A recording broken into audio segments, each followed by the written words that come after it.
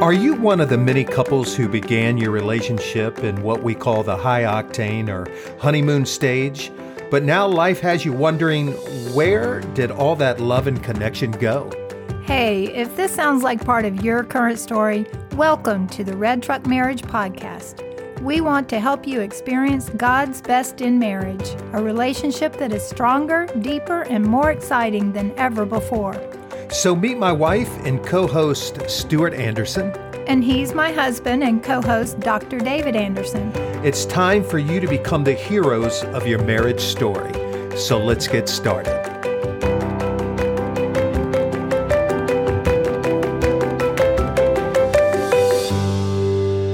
Hey everybody, welcome to the Red Truck Marriage Podcast. Hello everyone. Our episode today is number 52 and it's called How to Make Your Marriage an Ideal Place to Hear and Express Feelings. Because one of the most common complaints that David and I hear from couples is he or she won't talk about their feelings. That is so true. So today we want to talk about this topic. But honey, I was just thinking, it just hit me. I think we should pray for our listeners in this podcast, that it would, be all that we would hope it would be for people. So I'm going to lift this up in prayer. Okay. Is that cool? Mm-hmm. All right, Lord, we come before you in the name of Christ. I lift up every listener today on this podcast and the future listeners on this episode. Lord, this prayer will cover all of it. I pray, God, that, our words would be your words, and that somehow you'd be glorified, and that marriages would be strengthened today because of this episode. And I pray that in Christ's name, amen. Thank you. Yeah, you're welcome. Okay, so going back to this, how to make your marriage an ideal place to hear and express feelings. Stuart's got that right. We hear that complaint all the time with couples. So today we want to talk about the whys and the whats of this complaint we hear so often. So listen, by why, that is, why is it that couples struggle to talk about their feelings? And the what is, as a couple, what can you do about it? Right? You and I, David, have had moments of holding our feelings just close to the vest. And we know that it gets in the way of being closer. Absolutely.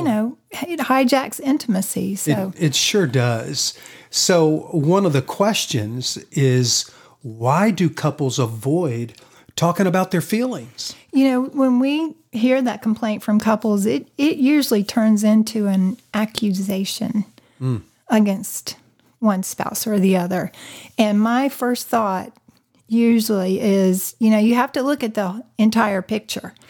And sometimes it's because there isn't a safe place that one spouse or the other hasn't created, or is not that safe place to land. Exactly. One spouse or the other, or both, might use, a critical tone or just have a critical spirit, and instead of really listening and concentrating on the other's feelings, they start with a laundry list of criticisms or things you haven't done or things you need to do. And so the antidote to that is grace, right? Mm-hmm. We have talked a lot about grace on this podcast, but in my mind and in Stuart's mind, grace is about what we call widening the margins for people. Mm-hmm. Like giving people room to navigate, make mistakes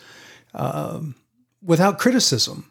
Right. Or condemnation, So in some ways, like the antidote to what you're talking about is bringing a mindset of grace into our marriages. Mm-hmm. You know what I'm saying? Yeah, and that it requires that you really look at yourself and analyze your actions. Sometimes they're automatic responses that we don't even realize we're doing. Yeah, and we all know it's much harder to look in the mirror at ourselves than to look at our spouse. And, how does the scripture go? Like we are to like get that log out of our own eye, right? Right. Before we take that little speck out of our spouse's eye in this context. Well, we've never said this journey is easy. It takes the hard work sometimes. So exactly. So, let's talk for a minute about this mindset of grace in the context of like some examples. Like how can we bring, create a more, safe environment for people? Let's talk about that mindset. One of the things that I think about is, even the narrative or the self-talk, like, it's important that I don't sweat the small stuff so much. Mm-hmm. You know what I mean by that? Like, quit sweating the small stuff that like hijacks my grace for you. Right. And that comes also if you have a very controlling spirit.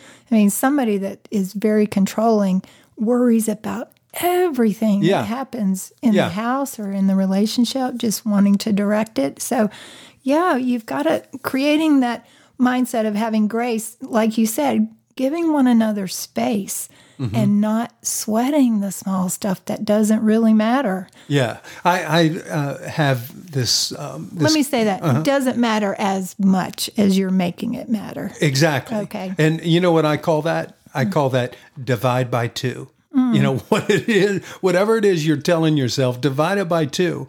But I was going to say, like, there's a guy in my life that I get to meet with, and, he uses the term spooled up, getting worked up, but he calls it getting spooled up.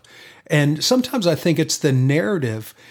It gets us spooled up in our spirit, right? Emotionally. Mm-hmm. And then it makes it very difficult to like divide by two, to not sweat the small stuff. And therefore it makes it more difficult to bring grace to our spouse and make it a safe place to talk about feelings and talk about, what's going on in our lives. Right. So, maybe one of those self-statements is, it's okay that my house isn't perfectly clean. Right. Even though we want a clean house, there are moments when you don't really need to act on that, to bring it up as an issue. If you're going to create a safe space, let's say one spouse or the other just came home from work and the house is a mess and you want to start attacking each other on that issue. I can't believe you just said that. Because that's what I was just thinking about. This one couple that I used to work with, the complaint from the wife, well, I wouldn't even call it a complaint. What she was saying that really broke her spirit and made it feel unsafe was she would always look at the clock and be nervous about her husband coming home. Oh, gosh. Because he would come home and be critical about the condition of the house. They had small kids, there were toys everywhere and whatnot. And, in his mind, what have you been doing all day, Right. kind of deal. Right. And, so maybe that's a good narrative for people who have that story. Like when you come home, like, is it that big of a deal? Divide by two. Divide by two and pause and take a breath. That's a good one. Yeah. How about this one? It's not such a big deal that one of you got tied up like talking to someone and perhaps you held up dinner or some plan or whatnot. And I'm not saying it's okay to like be disrespectful, Right. consistently, but divide by two. Right. And get some more information about the situation, until you understand. And I'm saying that my husband talks on the phone a lot and has very deep conversations. And so there are moments when it's okay to shut down those conversations because it's time for dinner. And then there are moments when one of us can say, this is not the time to stop that very important conversation. So what we're just talking about is moments where you can create grace and give each other room. Yes. I've seen you work on that. I really have. The other night, I pulled in, and I know you probably heard my truck, And I was out there a while, right? And I was talking to my buddy Chris, and we were into a conversation, one that was important. And when I came in, you said to me, "So, hey, who were you talking to?" And it wasn't in a critical way, or I didn't sense, that you were mad at me or anything like that. But I love kind of your rule of thumb there. Like if it's something urgent going on at home, maybe we have to get rolling, turn right around and hit a meeting somewhere, right? And beat the clock. Then it's okay to come out and say, "Hey, honey, we got to go. we got to go." But what I do remember is coming into the house, and you were cool about it. It was like giving me grace. Mm-hmm. I think that's really important. And let me say one more thing before we move on about creating this safe space for one another. And that is your interpretation is so important, right? And what I mean by that is like when you see your husband or your wife like doing something, right? Maybe it's out in the driveway finishing a conversation. I was about to say, I have done that myself. When you've been on the phone knowing that we planned to have dinner at a certain time and, it's cooked and ready to go and you're sitting on the phone out in the driveway, I'm taking that a little personally. I have absolutely done that before. Sure. And that's my interpretation. And then I didn't know who you were talking to. I didn't go investigate and see how serious this was. And was it a casual conversation or one that was really deep and needed to continue? So, but I guess specifically what I mean by the interpretation is that getting spooled up sometimes comes from that interpretation that, wow, he's out there in the driveway like just, he doesn't care. He doesn't care about me, or he doesn't respect me, or right. she doesn't respect me. And I just, or how about the person that comes home and they're all spooled up because the house is kind of jacked up because it got lived in that day. But instead of, like having this interpretation that, she or he has, been home like, watching TV all day and just being lazy or whatever it is. And by the way, like what's wrong with being lazy for a day? You know what I mean? Like sometimes we just need to relax, right? But not interpreting it as though it's some personal attack on me. Right. I think that's what gets us spooled up. These are such, in some ways, very subtle points to make about this situation, but they can be so powerful when you recognize they're happening and you work to change it. Yes. And that's what we're trying to encourage you with here. Exactly. So let's move on. Like, let's talk a little bit more about creating an environment of grace, creating this mindset. Give me another one of your thoughts about that. Well, to create it, you can do it with actions and words. Have more conversations that start with gratitude and encouragement. Like, think back to that moment when someone's walking in the door from work or getting off the computer after having a Zoom meeting. Encouragement with just, I know you've been working so hard. Is there something I can bring you, a snack, a drink? Tell me about it. Just an encouraging moment instead of the opposite, being critical or controlling about the time. Or how about a conversation that just starts with, I'm glad you're home. Right. Like, I'm so glad you're home. It's good to see you. Right. Yes. Man, what a way to start an evening together, Yeah. And it's simple. It's so simple. Right. I've heard of families who have special ways of walking in the door. Like, let's say it's the dad. I've heard this where we walk in the door and go, the most amazing dad is home. Who's here? Kind of thing. And it just starts off with a great moment for the family. Exactly. So. I never want to miss an opportunity to talk about our dog. Oh. In fact, this last weekend I was in Atlanta speaking to a group, and I took an opportunity there too to talk about my dog. And some of you have heard about our new dog. She's now 6 months old, but we named her Grace. because we both love the word grace so much, but she's the epitome of it. So, I was just thinking when you were talking about that example of like the husband coming home or the wife coming through the front door, my favorite person, the most amazing mom just came through the door, or wife came through the door.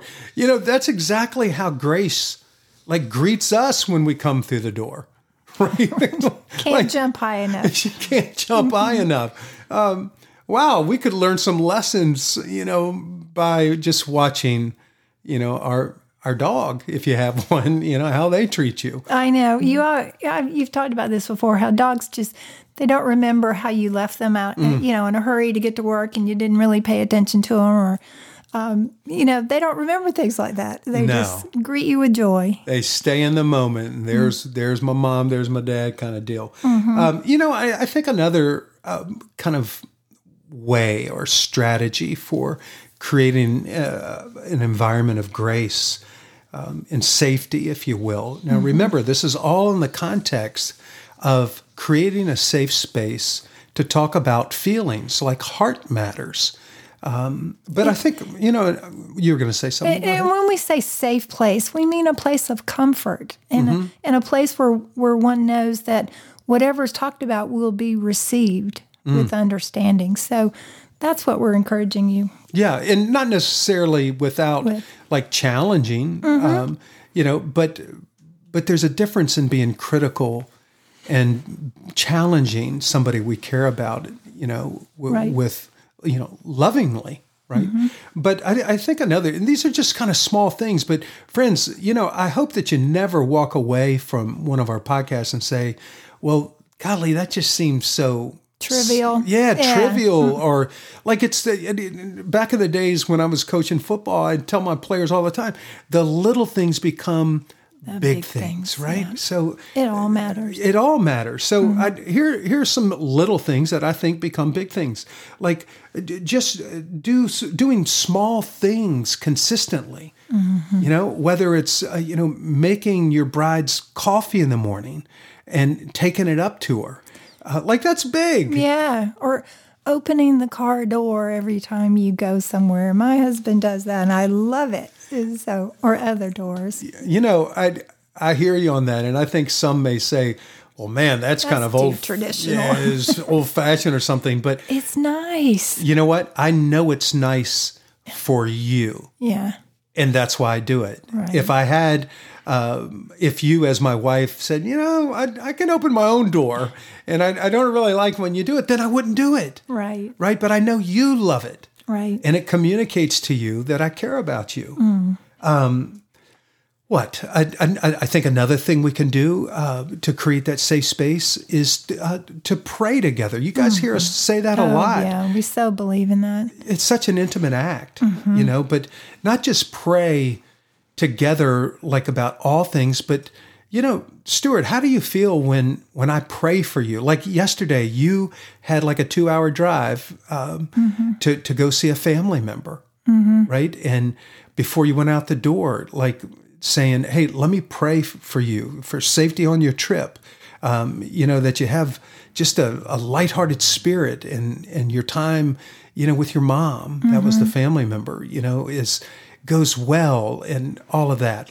How did that feel? And then I'm protected. Oh, it's a great act of love. It tells me that you care about me and that you want my trip to be successful and that that the time is special. So just knowing that you are so zoned in on what I was doing is it's very caring. And, sure. Yeah. So which is just another one of those acts of kindness, that we can use to create that safe space. Right. And there's so many other things like writing small notes and sticking them in secret places, or making surprises, or being intentional about, scheduling time together. We talked about that in our previous episode about bringing play into your marriage. Now, being intentional about creating moments of play will just change the spirit of your togetherness. Yeah. Particularly if you happen to be spooled up again. Right. Maybe not spooled up because of your spouse, but because of just how hectic your week has been or whatever. But, so play. Like having play is so important. And, when you were just talking about that, another thing that came to my mind was, and I think I've learned this in my own life, but certainly in working with couples, like changing a common role that's in your marriage, such as like making arrangements for the babysitter, right? To be able to go on a date or a power weekend, just the two of you. But, I hear this so often, like, a wife will say, or most of the time it's a wife, but sometimes a husband, gosh, it just meant so much to me that they took care of that. Oh, yeah. That they did it for you or instead of you or something that you're always doing. Oh, that's a great point. That's a great thing to do, to change it up intentionally. Yes. So we've been talking about why it might be difficult for people to share their feelings. And we talked about that your relationship might not be the safe place to receive that. So let's go back to some more of those whys. And I know this is one that you like to discuss with couples a lot, is that sometimes people just don't know what they feel. Sometimes they call their thoughts a feeling.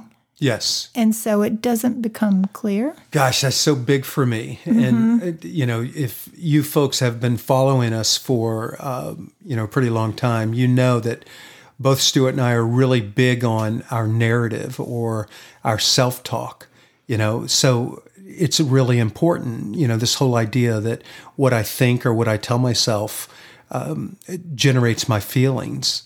And what I feel generates what I do. So, it's really important to know the difference between a thought and a feeling. So I think a lot of times people will call, as you just said, will call a thought really a feeling. So to me, the rule of thumb is whenever you say, I feel like, then that's going to be a thought, right? I feel like, I'm always the one having to get a babysitter. Well, no, that's a thought. The feeling may be frustration or anger or, just, some kind of negative feeling that perhaps gets you spooled up or, get you in a kind of a bad place. Well, let me ask you this, because I just see it frequently on whether it's on TV. People interchange that terminology, feelings and thoughts, and they don't realize it, like you're talking about. So why is it so important that we absolutely name our feelings instead of expressing them in a thought? Well, it's important because I think people have a hard time identifying feelings, right? They can much easier identify what they're telling themselves. So, but when they're calling it a feeling, then it's misguided, right? If I want to change how I'm feeling, let's say I feel anxious or angry or fearful.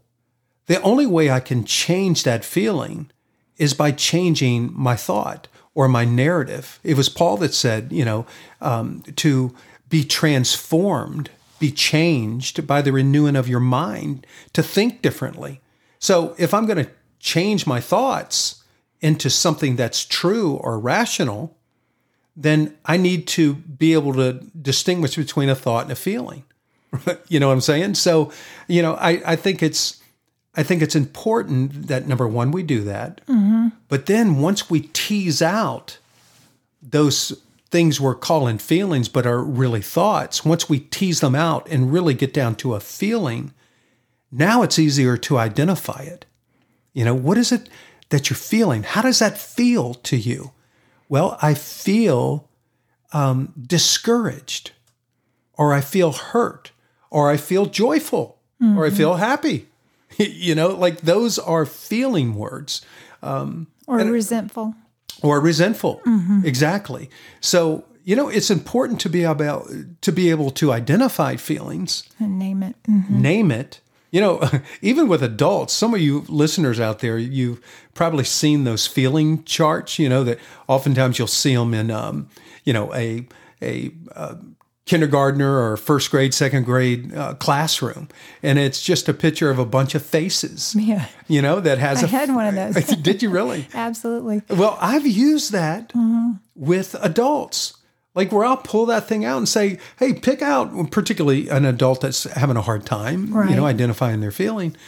Pick out, like, show me here, which one of these is most closely lined up with what's going on in your heart. Mm-hmm. Right? Yeah, I agree that is difficult for people. I'll make a general statement here. I bet most people just think mad, happy, or sad. Yes. Excited. Those are basic feelings and can't get like the major ones. Right. And they can't really voice ashamed or proud, hopeful. Or, guilt. Yeah, guilt. And those kinds of things. Yeah. So I think it's very important if a couple's going to work on expressing how they feel, to really work on one, distinguishing between a thought and a feeling, and two, being able to identify what it is they're feeling. And then have the courage, great word, to voice that, to communicate that, which, by the way, going back to our original point of creating a safe environment of grace, then, even if I know my feeling, but I happen to believe out of experience that my wife won't take care of those feelings well, but instead be critical or, Right. that kind of thing, then I'm going to hold those feelings close to my vest. Right. So we've talked about the reasons why it might be difficult to talk about feelings. It might not be a safe space, and we gave antidotes for that. This part about talking about feelings, we explained naming it. But then let's get into actually having the conversation. Yeah. Okay. Of two people in a moment of expressing feelings and how that can either go the wrong way or the right way. Yeah, that's good. It really is. I want to make one more point about this feeling thing before we go there. I would love to have a nickel for every time over the years working with people, particularly with men. I hate to say this, guys. You're going to generalize, but where I've heard a person say, sometimes a woman, but mostly men, I've heard them say, hey, I'm just not good at expressing my feelings. It's just the way I am. And my dad wasn't very good at it. Right. Or, my mom wasn't very good at it. I've never done it. And what I say to that? Like, so what? Right. And I know that doesn't sound very compassionate, but my goodness, listen, I have the power to learn stuff. Right. So if I grew up in a family where my dad didn't express his feelings very well or thoroughly, then that doesn't mean that that's my script. Right. I can be different. We can break that cycle. We can break it. And if you want a more intimate marriage, then this is the work you have to do. Exactly. And it's not easy work. It's not. And by the way, what can make it easier is your spouse. I've said this a gazillion times. There is no better place than your marriage to be transformed, to work on these things that are difficult for us. Right. So, Amen. Anyway, I like what you just suggested, that we talk some about, the art of conversations. Right. Right. How do we do that to go deeper in our emotion, our feelings with our spouses? And I think one of the ways we do that, and we've talked about this before on previous episodes about having great communication, is the art of asking open-ended questions. Oh, yeah. It's so powerful. It is. It is. Like questions that can't be answered with a yes or a no. Questions that invite your spouse to say more, to give you more than a yes or no. There are questions that start with what, how, tell me more, kinds of things. Well, yeah, I don't want to breeze over that. If for listeners, this would be the point where I would take notes. If you remember, let's say 3 things to say, tell me more. How did that feel to you? Or say more about that. That just opens up conversations. Yeah. Put those in your brain to remember them. And it works with anyone that you're developing a relationship with or trying to go deeper.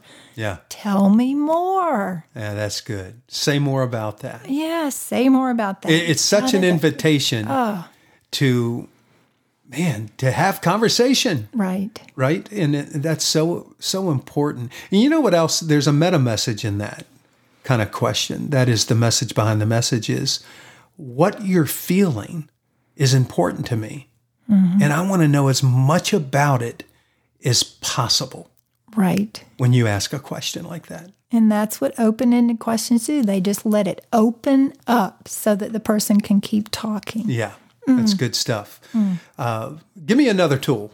What comes to your mind? A very popular one with you and I, of course, is paraphrasing. Just the art of repeating for clarity and understanding what the other person said. Yeah. We talk about this so much, how it slows down the conversation so that everything becomes clear and that you're able to check to see what the other person said. So yeah, that's good. I really like what you just said, that it allows for clarification. So I'm playing back to you something you just said. So let's back it up. Let's say I say to you, so honey, say more about that, and then you do. And now I paraphrase it. I play back what I heard you say. And there may be times when I do that where you say, no, that's not it. That's not what I'm saying. And then I get to say, my bad. I heard that wrong. Tell me again. Say more about that because I want to get it. Right. Right. We frequently get couples to practice this because it does take practice to become good at paraphrasing. Yeah. But when they practice and understand that it does bring clarity, it becomes a very powerful tool. Yes. So let's do a situation where we can role play real quick, just to make this clear for everybody about paraphrasing and why and how it should come up. All right. So who's going to ask the open-ended question? Well, one of your, okay, you go. You. About, it could be cooking dinner or talking in the driveway kind of thing. All right. Or how about something in real time? Like I know that you just came back from getting an adjustment with the chiropractor. With the chiropractor. Right. All right. So you walk in the door and I may say something like, hey, how was your adjustment today? By the way, open-ended, closed-ended. Oh, open. How was? Yeah, absolutely. Well, some people might say, well, how was? I could say fine. Yeah. And then you would respond. I'd say, well, tell me what you mean by fine. So then he opens it so up. now it's an open-ended question again. Right. Right. Don't get stopped there. Hey, but versus a closed-ended question where I might say, hey, did your adjustment go well today? Sure. Yeah. You could say sure or yes. Right. Right.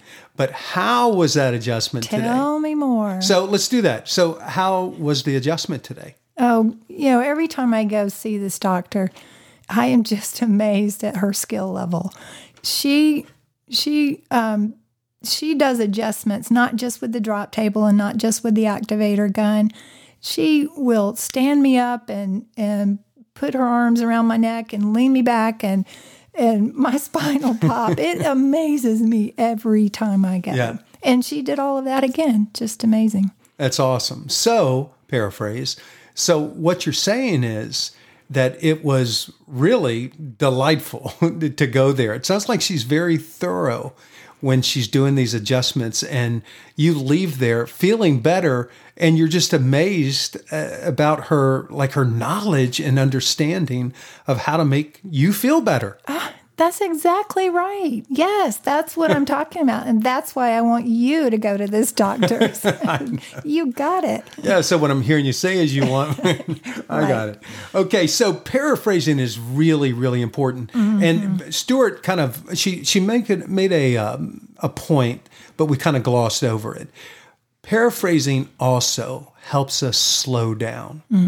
So if I know that before I can respond, like give my opinion to something Stuart just said to me, if I know I have to paraphrase her first, then it slows me down.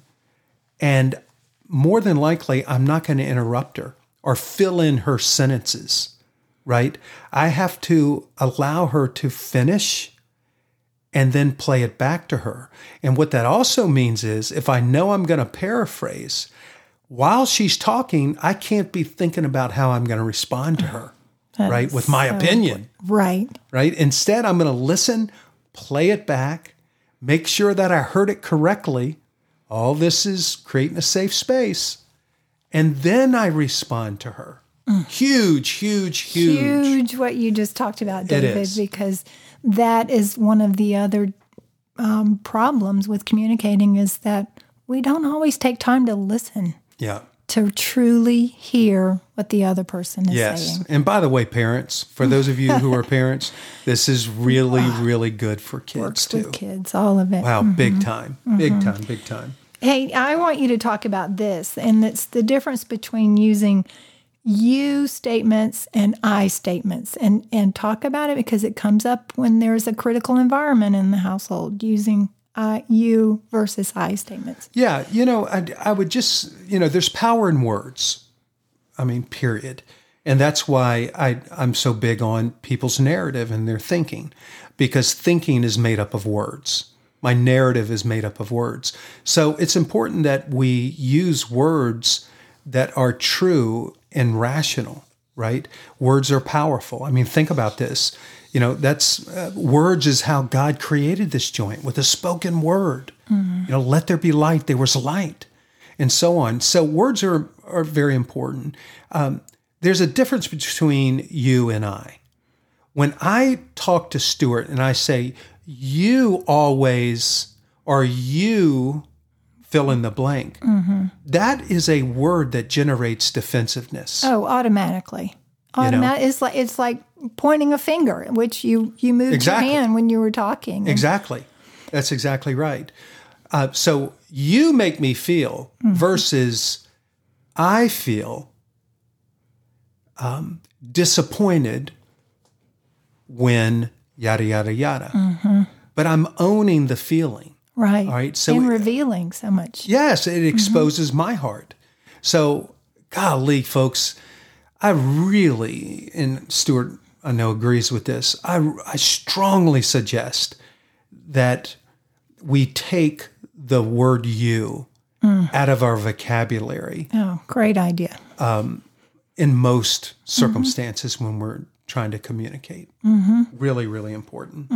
And that one takes practice. You have to learn to stop yourself when you're about to say you and change it to a statement about self. I feel, I think. I am thinking this. I want. Right. Right. It's I need. It's ownership. And that's really important.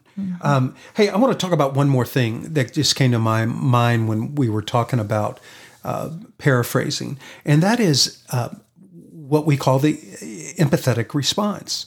Right. So empathy, and we've all kind of heard this definition of empathy or description. It's the willingness, the choice, the decision to walk in another person's shoes, right?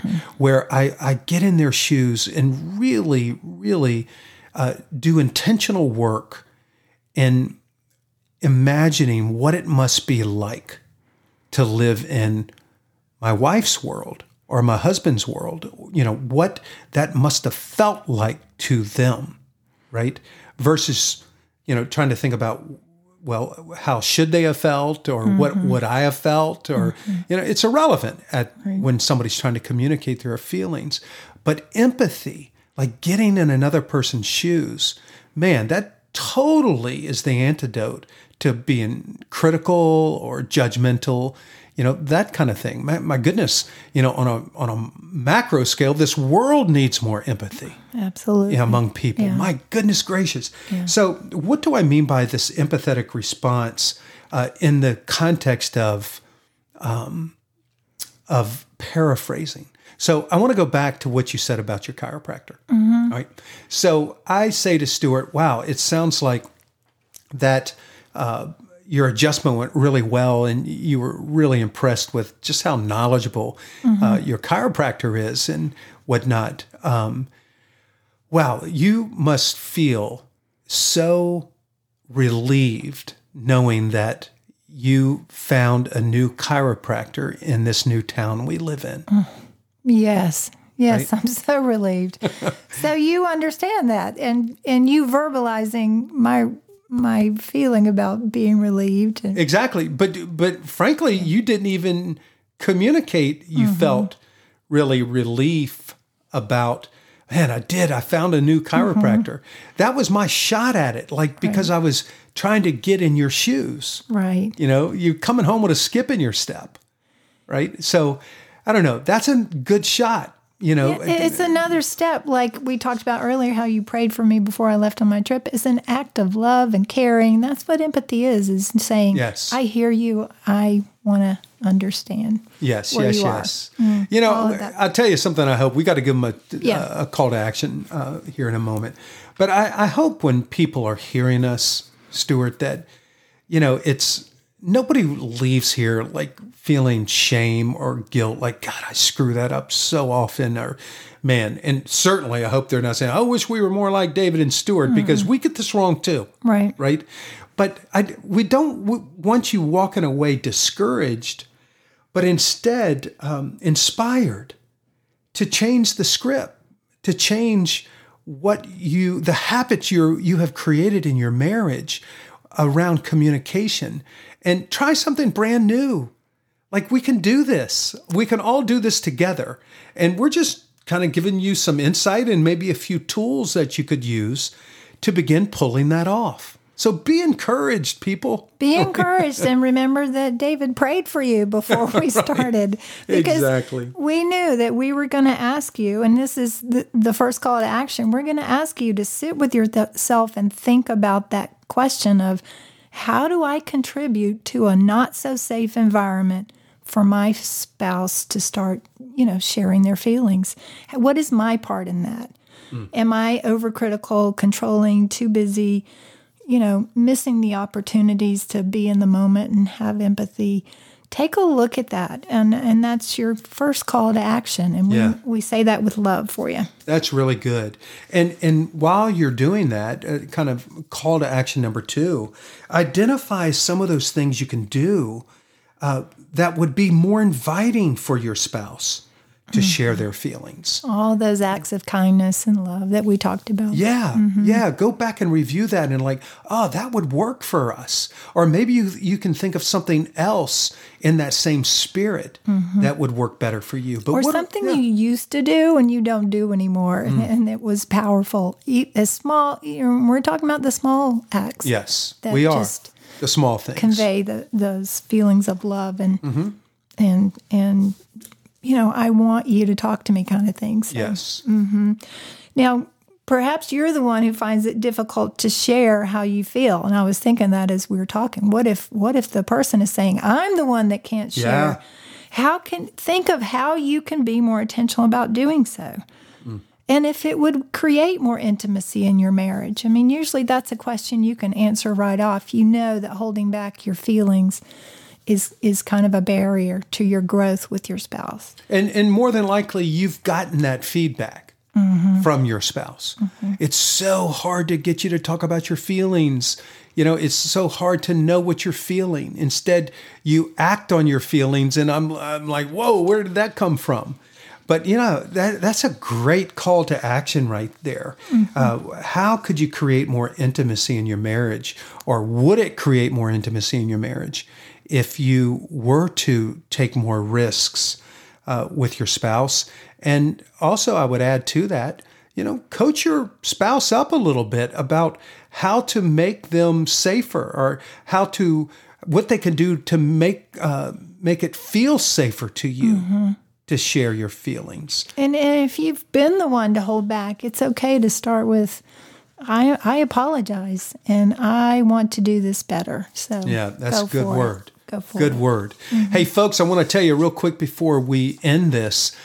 We've mentioned this on a couple of episodes already, but we are very, very close to doing a large launch, like an official launch to our Red Truck Marriage Mastermind group.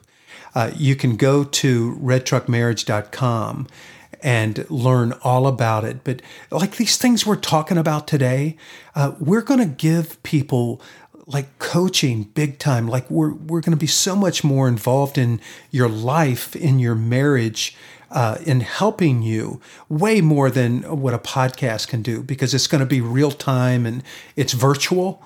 It's going to be in a community of just a select few other couples who are also joining us to enhance their marriage and learn ways to make what we call God's best in marriage. Which I see as the best part, having the community to share with and to hear from and yes, connect with. And this mastermind is also going to give us a platform with you to walk with you every week, and for you to walk with us and with other couples who are really, really trying to grow their marriage into something they never even dreamed they could have. Right. So, if you want to read more, go to redtruckmarriage.com. And remember, we love walking with you as we all try to navigate marriage, and it's not good to do it alone. Yes. So please, folks, remember to always drive the red truck in your marriage, delivering that good stuff,